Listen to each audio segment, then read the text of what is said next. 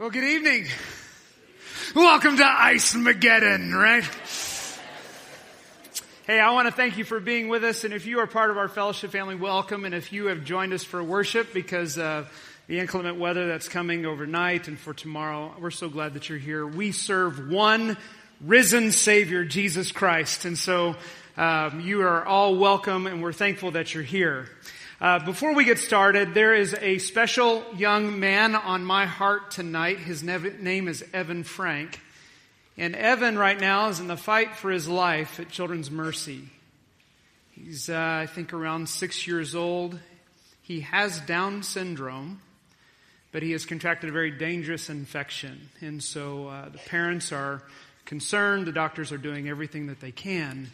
And while we could spend the entire evening praying for everyone and who you know and who's in your family and all the circumstances, we're going to pray for Evan. Okay? So would you join me as we call for God to heal this boy? Would you pray? Our Father, we come to you in humility. We recognize that we are so frail. And Lord, it moves our hearts when there is the youngest among us who suffers. So Lord, we lift up Evan Frank before you. He is your son. He is your child. And Lord, you know everything about his body. And you know everything he's facing. And we pray, Lord, that you would just pull this infection out of him. And Lord, that he would be healthy and well. Lord, we pray for your spirit of healing and comfort to come over his parents, Lord, that they would not be afraid, but they would trust in you. Lord, I pray that everyone who interacts with him and who interacts with the parents would see Jesus. And Lord, may you make yourself known as they cling to their faith. And I know, Lord, that they're crying out to you, and many are lifting them up. Lord, in this room, there are those who are also suffering and those who have loved ones who are facing unknown illnesses. And Lord, we just ask for you to be at work in all those situations. Bring your healing, Lord.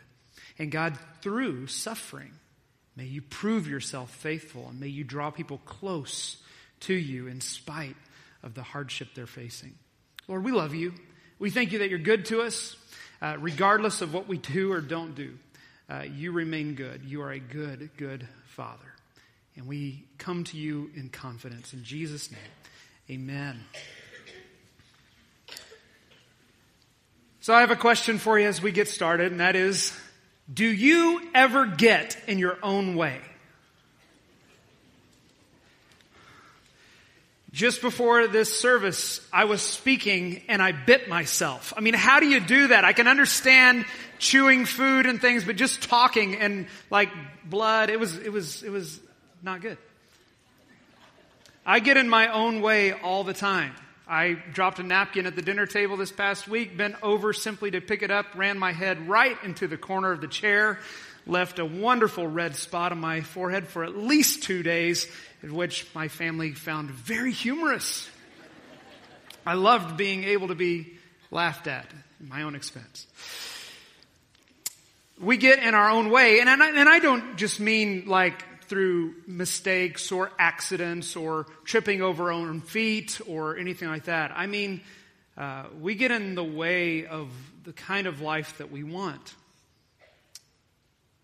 One of the discoveries I've kind of made about myself is what my tendency is when I'm stressed. Usually, when I'm not stressed, I'm very playful, happy-go-lucky. I want to make sure everyone's feeling good, having a good time. But when I'm stressed and I feel under the gun, I become very perfectionistic. Do you know anyone like this? Yeah, don't point fingers. I can only point fingers at myself. And when I'm stressed, I need everything to be just so. And I want to be clearly understood. And if I'm not clearly understood, I get very short and very critical. And really, you guys don't get to see that, right? Except maybe if you're on my ministry team, but my family does. And they can be on the other end of me nitpicking how things are said or not said or done or not done. And I get in my own way of the kind of man I want to be. I can easily make my schedule about me. my stuff, my meetings, rather than being concerned about what those around me have going on. We get in our own way. And that's because there's a common element that we have in this room, and it's a problem. And we're full of ourselves. Welcome to Fellowship Bible Church. You are full of yourself. That is true. We wake up every day with the reality that our hearts want us to be at the forefront, at the center. We're concerned about what we face, how we feel. We love ourselves.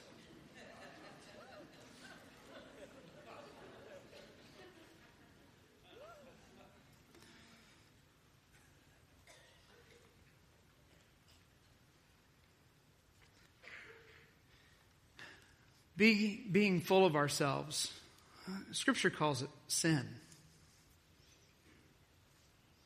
It's where we believe a lie that we can build or form our own little kingdom and have things on our terms and seek our own riches and to develop a worldview that is built around us and our greatness. We love us, some us. But the problem with that is it leaves us empty, doesn't it? We're not the answer for our heart's longing. And so typically the way that people deal with emptiness is they just try harder. They expend more effort. In fact, I came across this quote by Alfred Edersheim, which says, "Every moral system is a road which by self-denial, discipline, and effort men seek to reach the goal. They work up to the goal of becoming the children of the kingdom." This is what a moral system is all about. It's about doing the right things in the right order so that you can get the right outcomes. And this works in process development and things like that. You do the right thing in the right order and you get the right outcome. However, for the human heart that's looking for fulfillment, that's trying to find a way out of our common problem, that we are full of ourselves and it leads to emptiness, personal effort doesn't work. The first couple God created was a man named Adam and Eve. They had life at their fingertips. They had everything that they could ever want. God told them that they could eat from any tree in the Garden of Eden. They just needed to stay away from one. And that was the very tree that Satan came in the form of a serpent and deceived them. But what was the deception? The deception was that God had lied to them and that they could be more than what they were. They could become like Him. Ooh. All they needed to do was to contradict God's truth, take the fruit, eat it. You won't die. You'll become more like God than you could ever imagine. And so they took the fruit and they ate it. In Genesis chapter 3, verse 7, it says, "Then the eyes of both were opened, and they knew that they were naked. And they sewed fig leaves together and made themselves loincloths." Before that, they weren't aware of their shame, their nakedness, their exposure before God until they sinned. And then they saw their own condition. And so what did they do? Well, first they hid from God and they took fig leaves to try to make coverings for themselves out of their own hands. They took on their own effort to try to cover up who they really had become. And that is every moral system man has ever formulated. Every religious system is based around a set of principles that if you walk in them, then you may someday attain enlightenment, or you may reach the goal of perfection. You just got to keep trying. You got to sew your fig leaves together. So we try, and we try, and we try.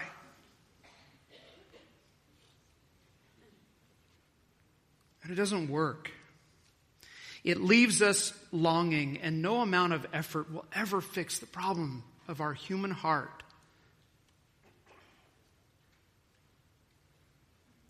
Thousands of years have transpired since Adam and Eve, but we still have the same issue of being full of ourselves, and it can leave us so empty. And the temptation is that we must do something to fix it. In this message series, we're talking about the way of life that Jesus brings us into. And there is a different way. There's a different way than human effort for us to walk in. There's a difference. There is a difference. I go back to Alfred Edersheim, who says this. He says, it's Christ who makes men children of the kingdom freely and of his grace. And this is the kingdom. What the others labor for, Jesus gives. They begin demanding, he by bestowing, because he brings good tidings of forgiveness and mercy. In any moral or religious system, there's going to be a prescription to follow. And if you just try hard enough, then maybe you'll get in. Or maybe you die and become something else, and that takes you a little closer. But not so with Christ. Look at this passage, Isaiah 61:10. Now, Isaiah 61, when we get into the Beatitudes in Matthew chapter 5, most scholars really believe that this is the passage that kind of undergirds Jesus' teaching. But Isaiah writes in 61, I will greatly rejoice in the Lord. My soul shall exult in my God, for he has clothed me with the garments of salvation. He has covered me with the robe of righteousness. I had this sweet robe, but I forgot to grab it. And I was going to put it on. But if you could imagine the putting on of a robe.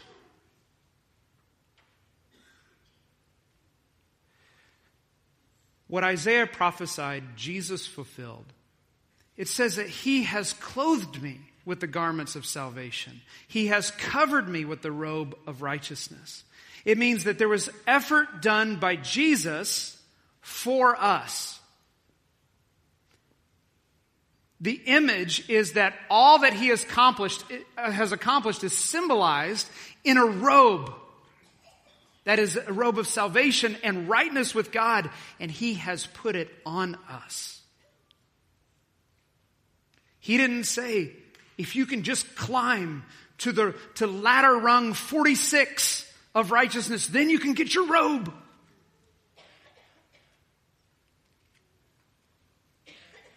He gives it to us freely, and it's a symbol of access into his kingdom.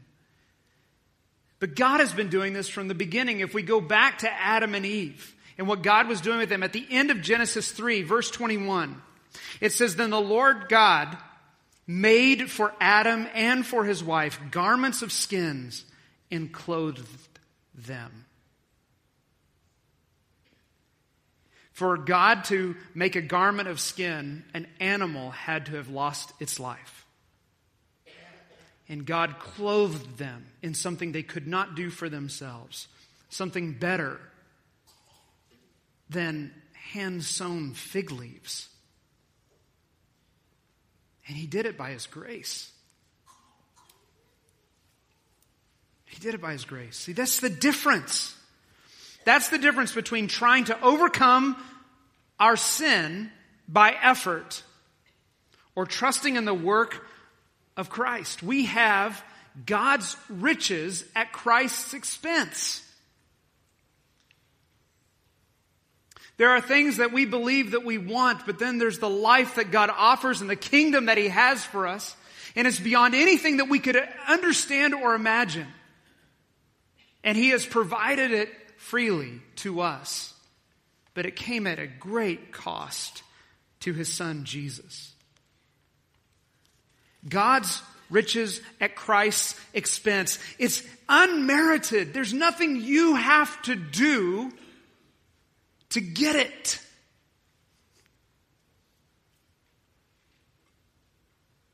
Jesus died on the cross for your sin. And he rose from the dead to give you access by faith to everything that he has to offer. The way of life in Christ is beginning with the understanding that the Christian life will never be about earning anything with God. It will be walking with the one who earned it all. It'll be walking with Jesus. Seeking to be like him. Not for the purpose of becoming greater, but because he has already brought us in. So out of gratitude and love, we try to look like him. And this is what brings us to Matthew chapter 5. And I'd like to ask that you would turn with me to Matthew 5. If you don't have a Bible with you, we have Bibles. They're along the side walls here in this room. You can get up from your seat and go and get a Bible. I'd love for you to have God's Word in front of you. We're going to be in Matthew chapter 5, looking at verses 3 through 12.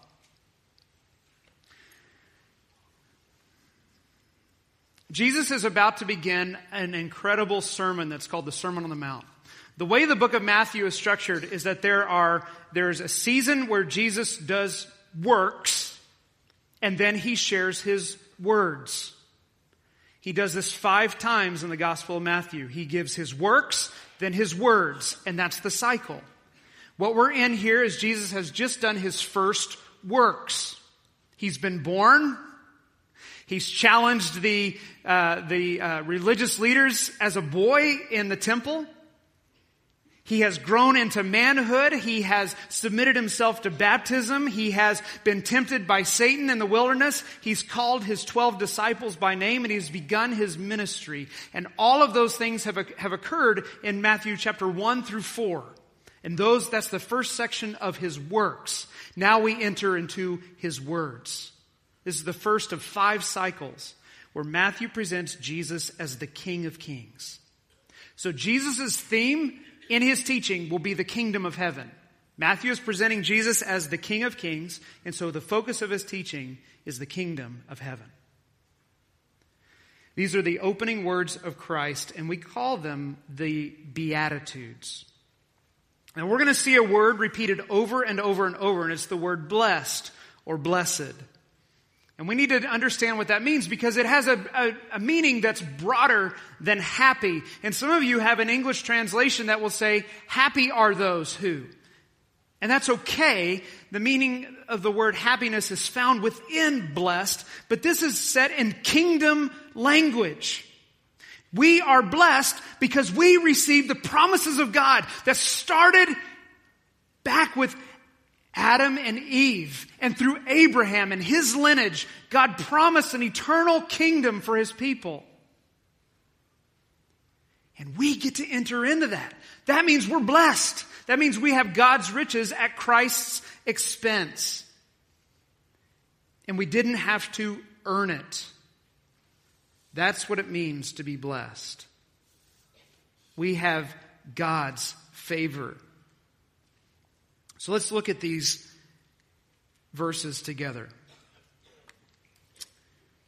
Matthew 5 verse 3 says, "Blessed are the poor in spirit, for theirs is the kingdom of heaven." Verse 4, "Blessed are those who mourn, for they shall be comforted. Blessed are the meek, for they shall inherit the earth. Blessed are those who hunger and thirst for righteousness, for they shall be satisfied." What I want you to notice is in verse 3, with this blessing, there is the word is. In 4 through 6, there's a promise of shall be. We live currently in the kingdom of God, but it is not at its full state of completion. So we can enter in through Christ, and there are rewards to be found of following him now, but then there are promises of what's to come. And here's how Jesus begins. He said, "Blessed are the poor in spirit, for theirs is the kingdom of heaven." So now we have to define another term. What does poor in spirit mean? In Jesus' audience, he was in the northern area of Palestine at that time, around the Sea of Galilee.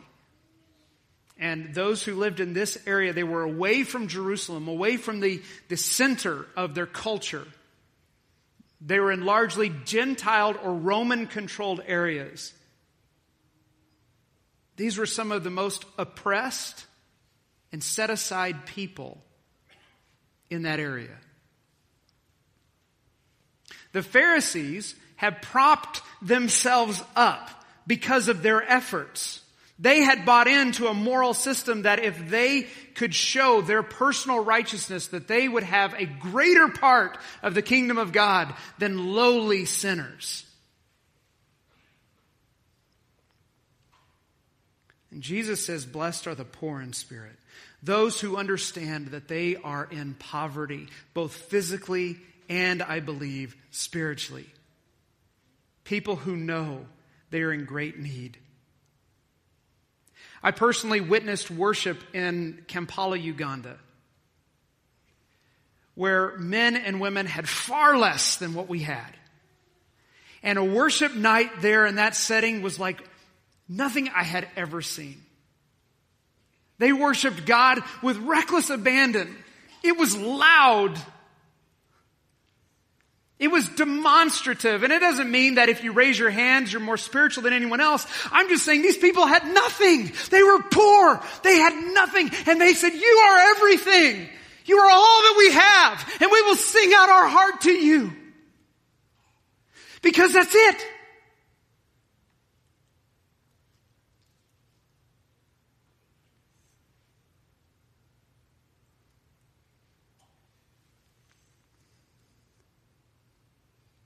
Blessed are the poor in spirit.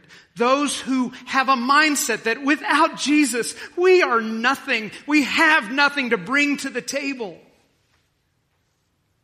Who possesses the kingdom of God? It's those who understand their need. Their need is Jesus. Blessed are those who mourn. This idea of mourning is not simply just sadness over your own condition or for the loss of a friend, but over injustice. This world, this kingdom of this world is not what God intends for it to be. We should look around our culture and go, this is not how it's supposed to be. And it should move us to mourn and weep. And there's a promise that there will be comfort. Blessed are the meek. These are people who are willingly submitting themselves, even though they may have capabilities of their own. Meek does not mean weak. Meek means I'm capable, but I will yield. Blessed are the meek, for they shall inherit the earth. Blessed are those who hunger and thirst for righteousness, for they shall be satisfied. In verse 6, and then we'll find in verse 10, righteousness is at the heart of what Jesus is calling them into. Righteousness through Him. People who have nothing long for something. And Jesus is that answer for our soul. So are you hungry? Are you thirsty? Do you go, I want to know Him. I want a way out of being full of myself. I'm tired of loving me some me.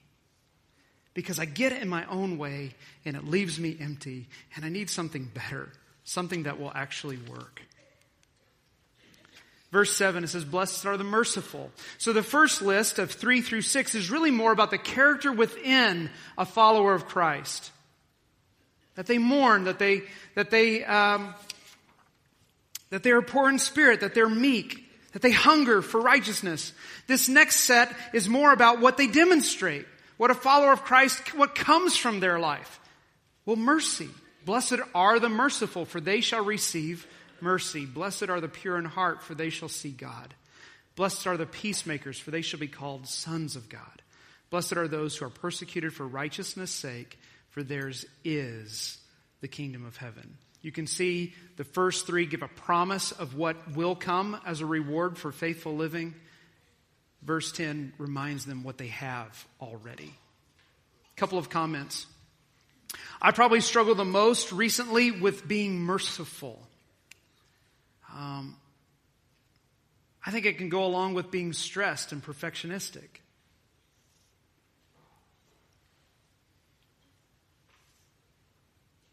Do you get easily bothered? Instead of showing patient understanding and giving mercy to others. Jesus calls us into that, and there's a promise: we shall receive mercy. Blessed are the pure in heart. We seek after purity. Blessed are the peacemakers. This is the only time in the New Testament that peacemakers is used like this.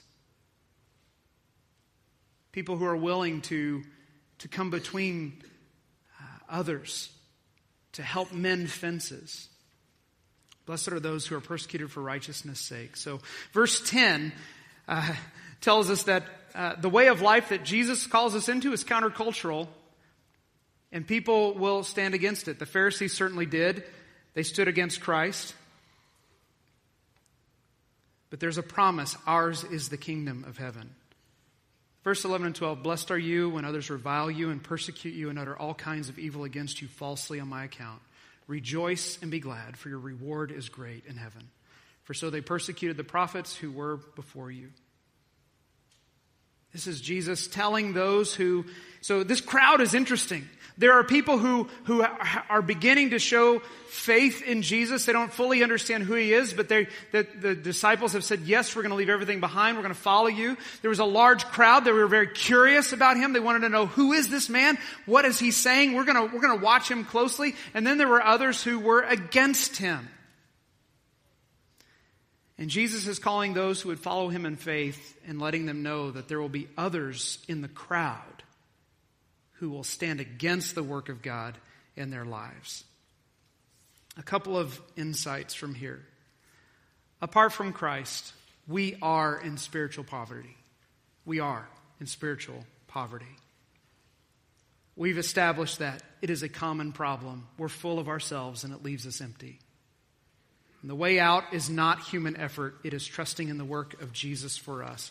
Because in Christ we have God's riches. God's riches at Christ's expense. In him we find purpose and fulfillment. Both now and in the future. Some of you need to be reminded about what's coming so that you can hang on in the midst of what you're experiencing now.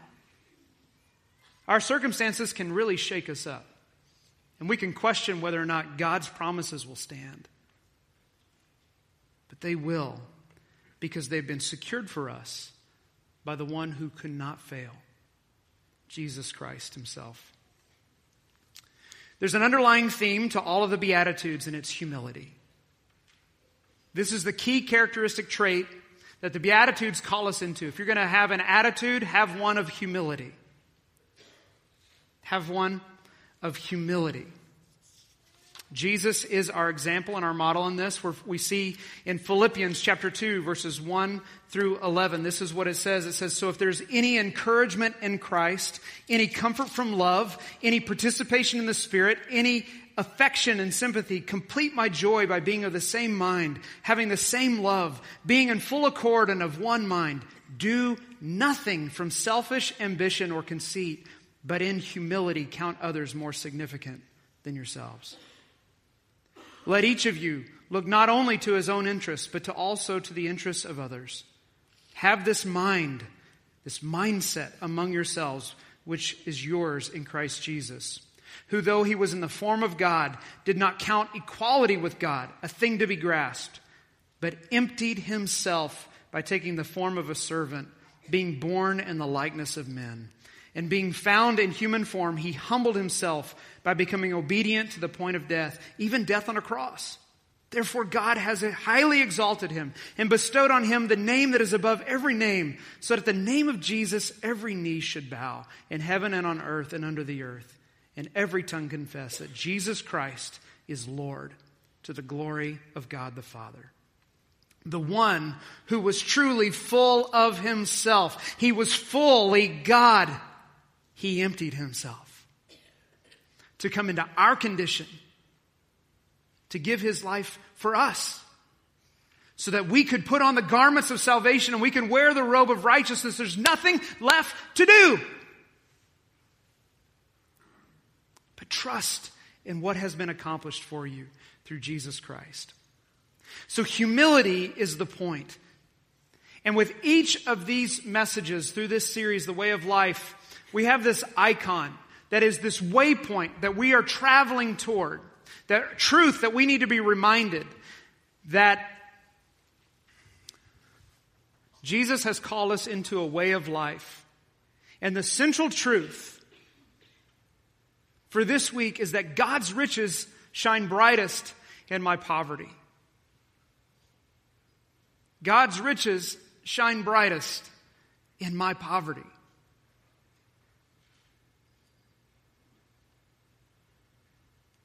This is another word for humility.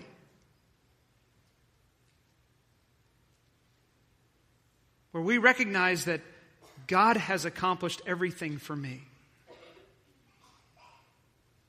Jesus has provided the way of life, and I can walk in it because I have been robed in rightness with God.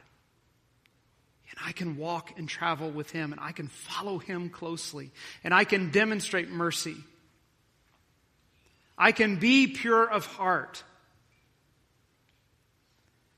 But it takes a daily surrender to the Lord, a humility to go, if I didn't have Jesus, I got nothing.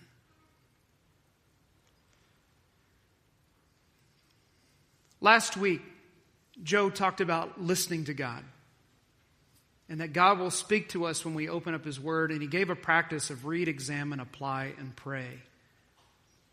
And I just want to take that last category of prayer.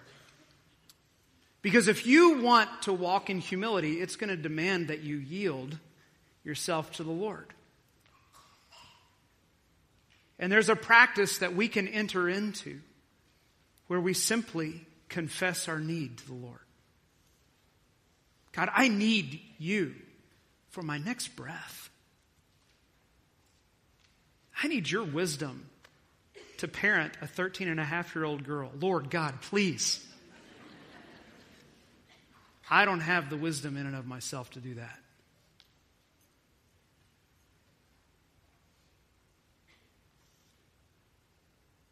Lord, without you, apart from you, I'm nothing. When confession, the confession of sin, of God, I nitpick my family when I'm stressed. And it does not communicate mercy. It does not communicate love. It communicates they're in the way.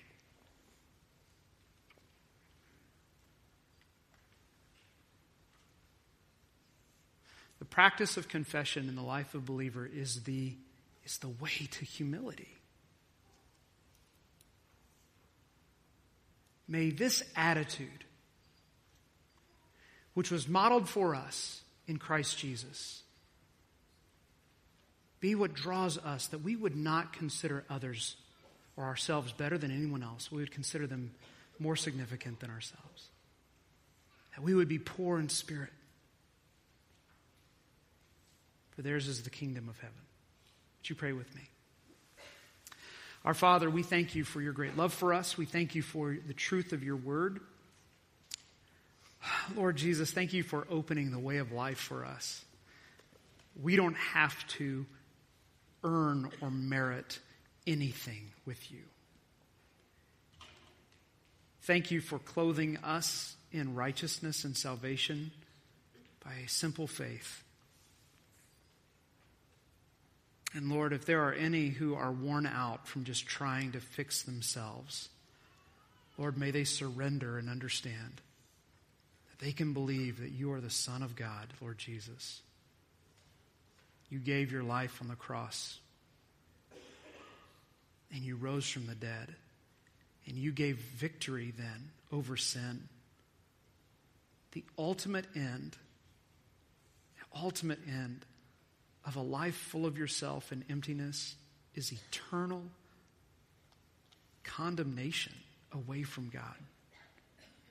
And Lord, may that never be for anyone in this place. May all of us find the salvation that is offered to us through Jesus Christ by his work alone. It's in Christ's name I pray. Amen.